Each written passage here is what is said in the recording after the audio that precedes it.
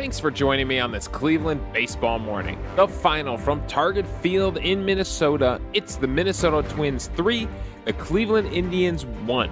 The Minnesota Twins take the first game of the series on a wet, rainy night in the Twin Cities. I'm Davey Barris, lifelong Cleveland baseball fan, and I want to talk about the actual game on the field, the thing I enjoy watching baseball being played. And it's always a delight to see Shane Bieber pitch.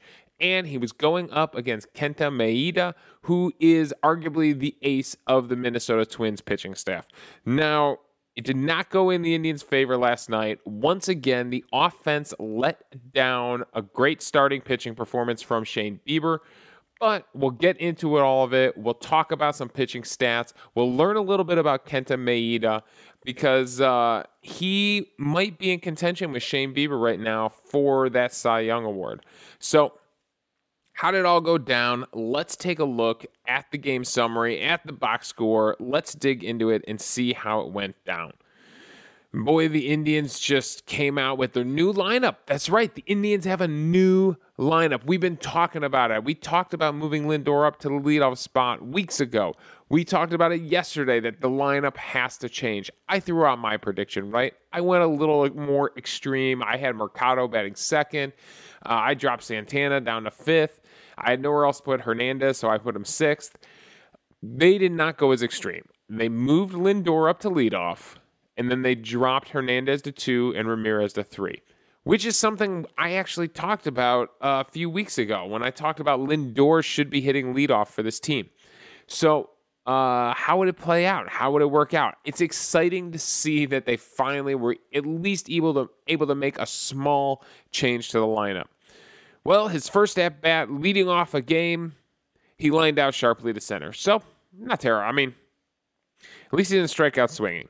So that's what Cesar Hernandez did, and Jose Ramirez actually singled in that inning. He had 2 hits yesterday, and Carlos Santana grounds out. So that's how the Indians start.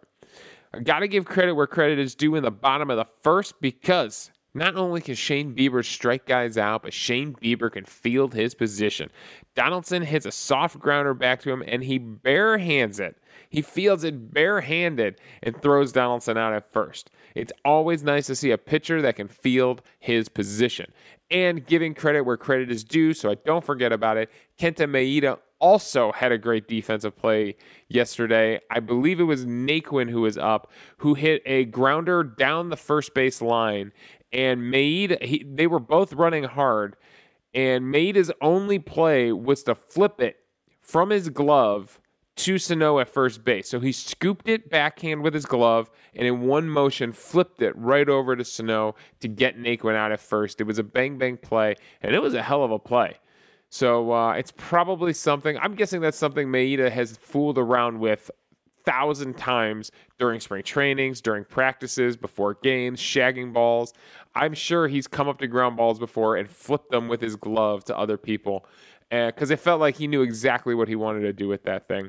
The scoring would get going for the Twins in the bottom of the second. And Shane Bieber actually does give up a couple of hits in the second inning over this season so far. And it would happen again here. After Sano flies out, Jake Cave actually doubles to left field. And then Byron Buxton comes up, and Buxton gets a slider that did not slide. Bieber threw 2 of these last night, and he will admit to you that neither of these pitches actually slid. Buxton gets a spinner right down the middle, and he hits a long fly to left field. And the Twins are up 2-0 on Shane Bieber and on this Indians' weak offense. And I don't know exactly what happened. I didn't hear Shane Bieber talk about exactly what happened. When a pitcher throws a slider like this that doesn't slide, I don't know if it's they just didn't lock the grip in. Did they just not get a feel for the seam? Were their mechanics just off for that one pitch? Was it, something about not following through? Carlos Carrasco always talks about finishing his pitches, chest down, finishing his pitches. That's like his mantra. And was that it? Just Shane Bieber just not finish this pitch and it just left it spinning in the middle of the plate? So I don't know. It'd be interesting to hear from a pitcher. I'm sure you can get a guy like what's his name? Trevor Bauer to talk about stuff like this. What happens when a slider doesn't slide? What happens when a curveball just hangs? Is it mechanics in the hand or is it mechanics in the body? Well, either way, he gives up a big home run to Buxton, and 2-0 felt like a lot to overcome. We have to go all the way to the 6th inning before the Indians really start to feel like they're going to put anything together. Now, I tweeted this out yesterday. It was the top of the 6th. We had the top of the lineup coming up against Maeda. Lindor was leading off the inning, and it was our third time through the rotation. Or through the batting order. So a lot of times, the third time through the batting order, you can get to a pitcher, right? You've seen him twice now. You know what he's throwing. You know everything he's got in his arsenal. And this is your chance to finally break through on him. Lindor singles. He does a nice, easy swing, singles into right field. It was the kind of leadoff swing that you want to see from Lindor. A good approach at the plate, not trying to do too much with it. Just get hits, man. Just get hits. And he singles. However, Maeda was very worried about him stealing and threw over to first base a lot in this at-bat. He actually has Cesar Hernandez down in the count 0-2 and keeps throwing over to first base, eventually gets Lindor hesitating just enough that Sano is able to drop the tag on Lindor. He gets the tag on Lindor's the small of his back before Lindor's hand can get in. Originally called safe on the field, Sano knew it right away. He pointed to the dugout for the challenge. They do challenge it, and the call is overturned, and it was not questionable at all. Lindor was out. So you get the leadoff guy on. You have a chance with the top of your lineup to rally against a guy the third time up. Lindor gets picked off, and the next pitch, Cesar Hernandez strikes out swinging. So it almost felt like a double play right there. It felt like an opportunity in a flash just disappeared. The Twins would threaten in the bottom of the 6th. The bottom of the 6th is another inning where you can get to Shane Bieber. So this is on Baseball Reference, and Baseball Reference is not great about updating their stats by the next morning. So I'm guessing this doesn't include last night. But in the second inning, batters are actually hitting 212 off Shane Bieber. In the 5th inning, they're hitting 229. And in the 6th inning, they're hitting 200. Every other inning, they're hitting way below 200. In the first inning, guys are hitting 100 off of Shane Bieber. So and he does give up some hits in the 5th and 6th inning. Now, his ERA isn't ridiculous. His ERA is actually the highest in the 6th inning at 2.25. I take that back. In the 3rd inning, his ERA is 3. So he will give up. He's given up 3 runs in the 2nd inning. He's given up, 8 runs total on the season coming into last night. So he did give up 2 more runs. So that's 5 runs he's given up now in the 2nd inning. So the 2nd inning does seem to be a problem for Shane Bieber. And then again in the 6th, you can get to him in the 5th and 6th innings. That 2nd or 3rd time through the lineup, the first time through the lineup, guys are hitting 147 against them. The second time through the lineup, they're hitting 203. And the 3rd time through the lineup, they're hitting 151. So apparently, yeah, that's how it breaks down by inning, though. The 2nd inning and then the 5th and the 6th, you got to watch out. In the 6th inning here, he dances around some stuff. Donaldson singles. It was a weak hit ball to third base that Ramirez, even though he came in and barehanded it, even though Donaldson was hurt and he could barely run, they were not going to get him. It was just one of those weird balls that just spins on the infield grass and it's no man's land. Eddie Rosario then singles on a line drive to right field. Donaldson goes up to 2nd. And we've seen Shane Bieber in this situation before. Give up 2 hits to start an inning, get himself into trouble, and then work himself out of it. He gets Nelson Cruz to pop out to Roberto Perez in foul territory. That's right. Nelson Cruz was up after that. The most dangerous hitter in this Twins lineup, probably. He gets him to pop out with a runner in scoring position. He then gets Miguel Sano to fly out to right field. In foul territory, Tyler Naquin's able to run it down, and then Jake Cave strikes out swinging. He did have the strikeout pitch working last night. Bieber had a total of 8 strikeouts on the day. All right, top of the 7th now. Could the Indians do something? Carlos Santana leads off with a walk. That's right, Walk-Tana fans. Carlos Santana continues to lead the league in walks, and then Franmil Reyes grounds into a double play. 3rd to 2nd, back to 1st. Tyler Naquin would then single. Tyler Naquin gets a hit on the board. He singles to right field. There you go, Tyler Naquin. And then Josh Naylor grounds out to end the threat. So we had a chance, but it would all be for naught. We really could not get a sustained rally going. I mean, I'm picking at straws here. These are not rallies I'm telling you guys about. These are basically all the offense could do last night. Get a runner to first base, and then something terrible would happen. In the 7th inning, it looks like Shane Bieber is going to cruise through the 7th inning, but then he throws another slider that doesn't slide to Ryan Jeffers. And Ryan Jeffers hits a monster home run to left field. Who the heck is Ryan Jeffers? He's their catcher. He's batting 9th in their lineup. He's 23 years old. Is this his rookie season? Yeah, this is his rookie season for the Twins. Man, he's hitting 289 on the season with an 820 OPS. And he might be a catcher for the future. We might see Jeffers around for a while, but it's his second home run of the season. And when you throw sliders that don't slide and you leave them sitting right in the middle of the plate, bad things will happen. So basically 2 bad pitches from Shane Bieber last night. 3-0 Minnesota Twins. And if 2-0 felt like a big hill to climb, 3-0 felt like a mountain. The way the Indians were playing on offense. Things get a little crazy in the 8th inning because Sergio Romo comes in to pitch, and Romo and the Indians dugout have a thing going this season. The first time we faced Romo, he got into a huge bickering match with Lindor, and they were chirping each other from the dugouts. He was still chirping when he got back to his dugout. Even his own teammates were looking at him a little crazy.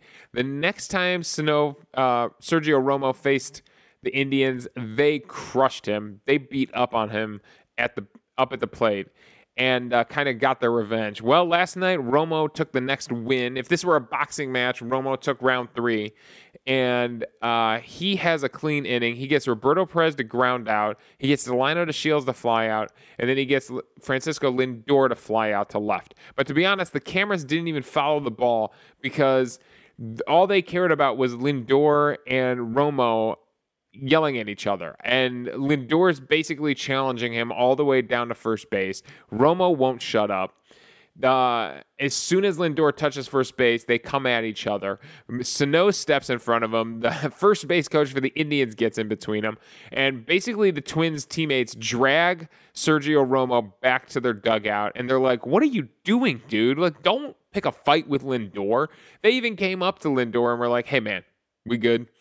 So I think Romo has a thing for the Indians more than the Indians have a thing for Romo. So they had to take him down into the tunnel. So we will see. That might be one of the best soap operas going in professional baseball right now. Sergio Romo versus the entire Indians dugout.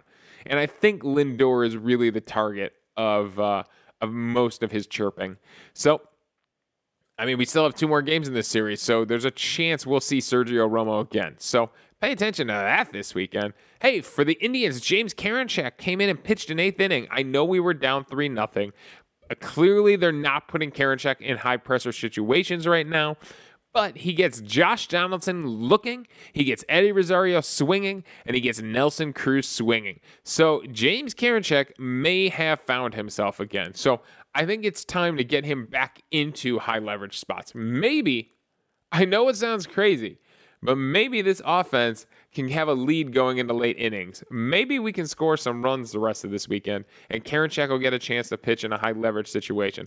14 pitches, 10 for strikes, 1 inning pitch, 3 strikeouts. That's a pretty good look for a relief pitcher.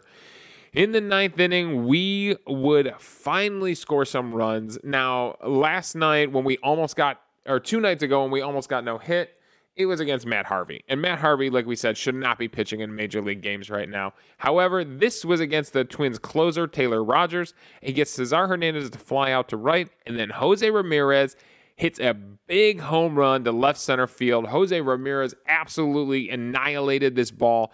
It's good to see his home run swing, especially from the right side. That's the side where his hand's feeling okay. He can swing from the right side, he says. So he hits a big home run, puts the Indians on the board. It's 3-1 Twins. and it's his 10th home run on the season. Santana would ground out, but then Franmil Reyes would actually drop a double down the right field line. And when I say drop it down the line, it was down the line.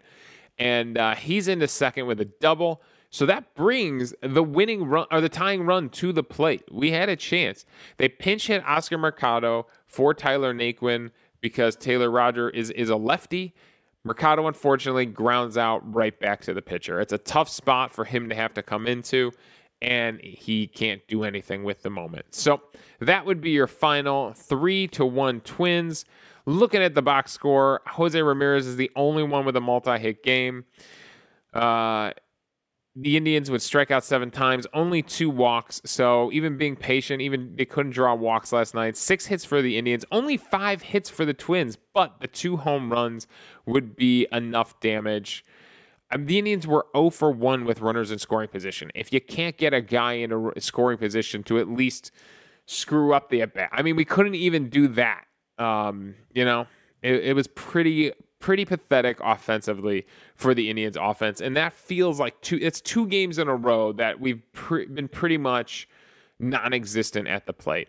Bieber does go 7 innings, 5 hits, 3 earned runs, 2 walks, and 8 strikeouts, but gives up the 2 home runs. He moves to 7-1 on the season. That's right. He takes his first loss. For Maeda, he moves to 5-1 on the season. 7 innings for him, 4 hits, no earned runs, 2 walks, and 7 strikeouts for him. So Maeda is really kind of challenging Shane Bieber right now, I think, for the Cy Young Award.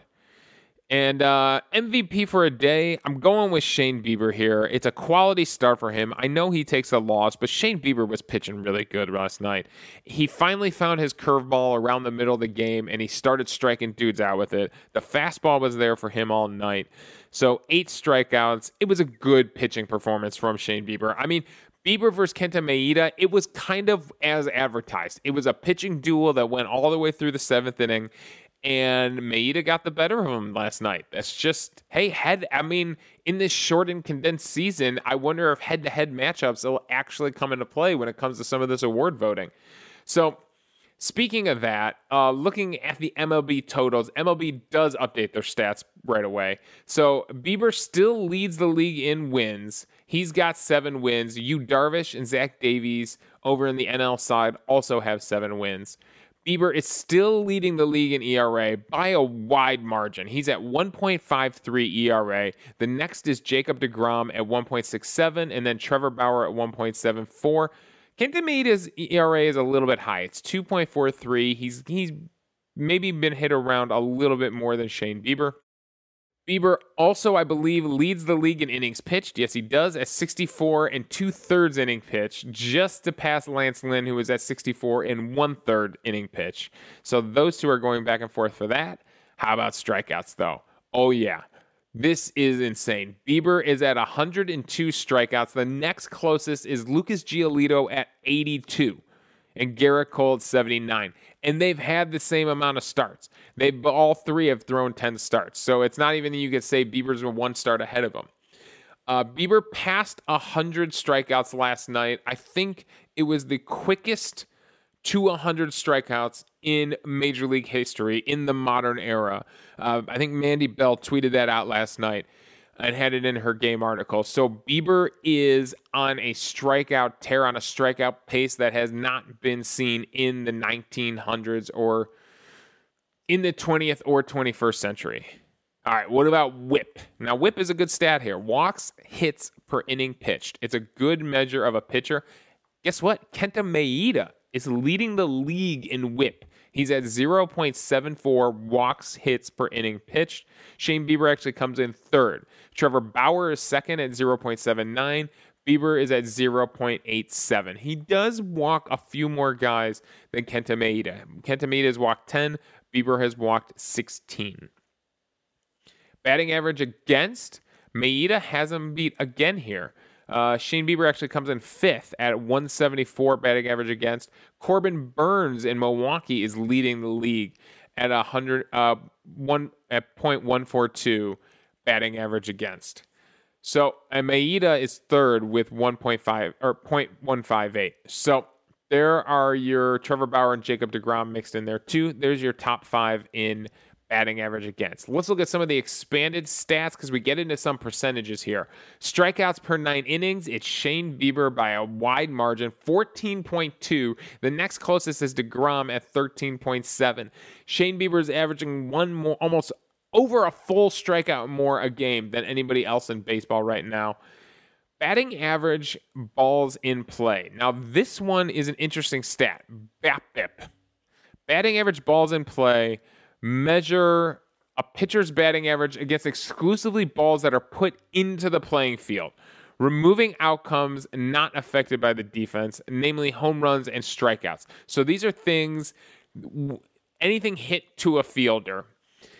Kenta Maeda is actually leading the league at .197. I don't even see Shane Bieber on this list. 25th in the league in BABIP at .279, which means number 1, there's luck, and number 2, there's good defense, right? That's the two things that this kind of measures. Like, if balls are getting hit right at guys, that's the luck side of it, right? If your defense is just playing fantastic and sucking up everything hit into the field, that's the good defensive side of it. So Maeda is destroying the league in BABIP. He's the only one under 200 in BABIP. So, interesting stat. I think Kenta Maeda does have an argument to definitely be in the conversation for the Cy Young Award with Shane Bieber. So we'll see. There's still a few more starts before the season's over. Who is Kenta Maeda? Where did he come from? Well, he originally came from Japan. He actually pitched for many seasons in Japan. He started his professional career in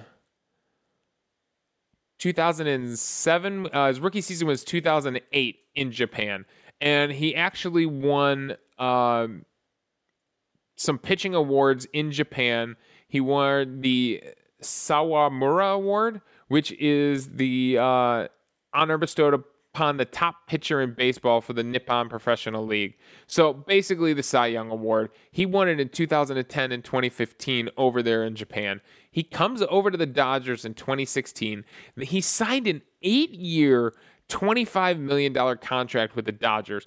But there were incentives there. There were tons of incentives for starts, for innings pitched, that would boost the total contract to $90.2 million. So that's a strange deal that he signs there with the Dodgers. And his career with the Dodgers, he bounces back and forth a lot between starting and the bullpen.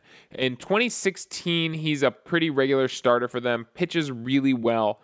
But then 2017, 2018, and 2019, he starts as a starter and ends up in the bullpen every season. So, I mean, sometimes it's a situation where the Dodgers had too many starters on the roster and they just needed a spot for him. Other times he struggled a little bit at the beginning of the season, pitched great out of the bullpen.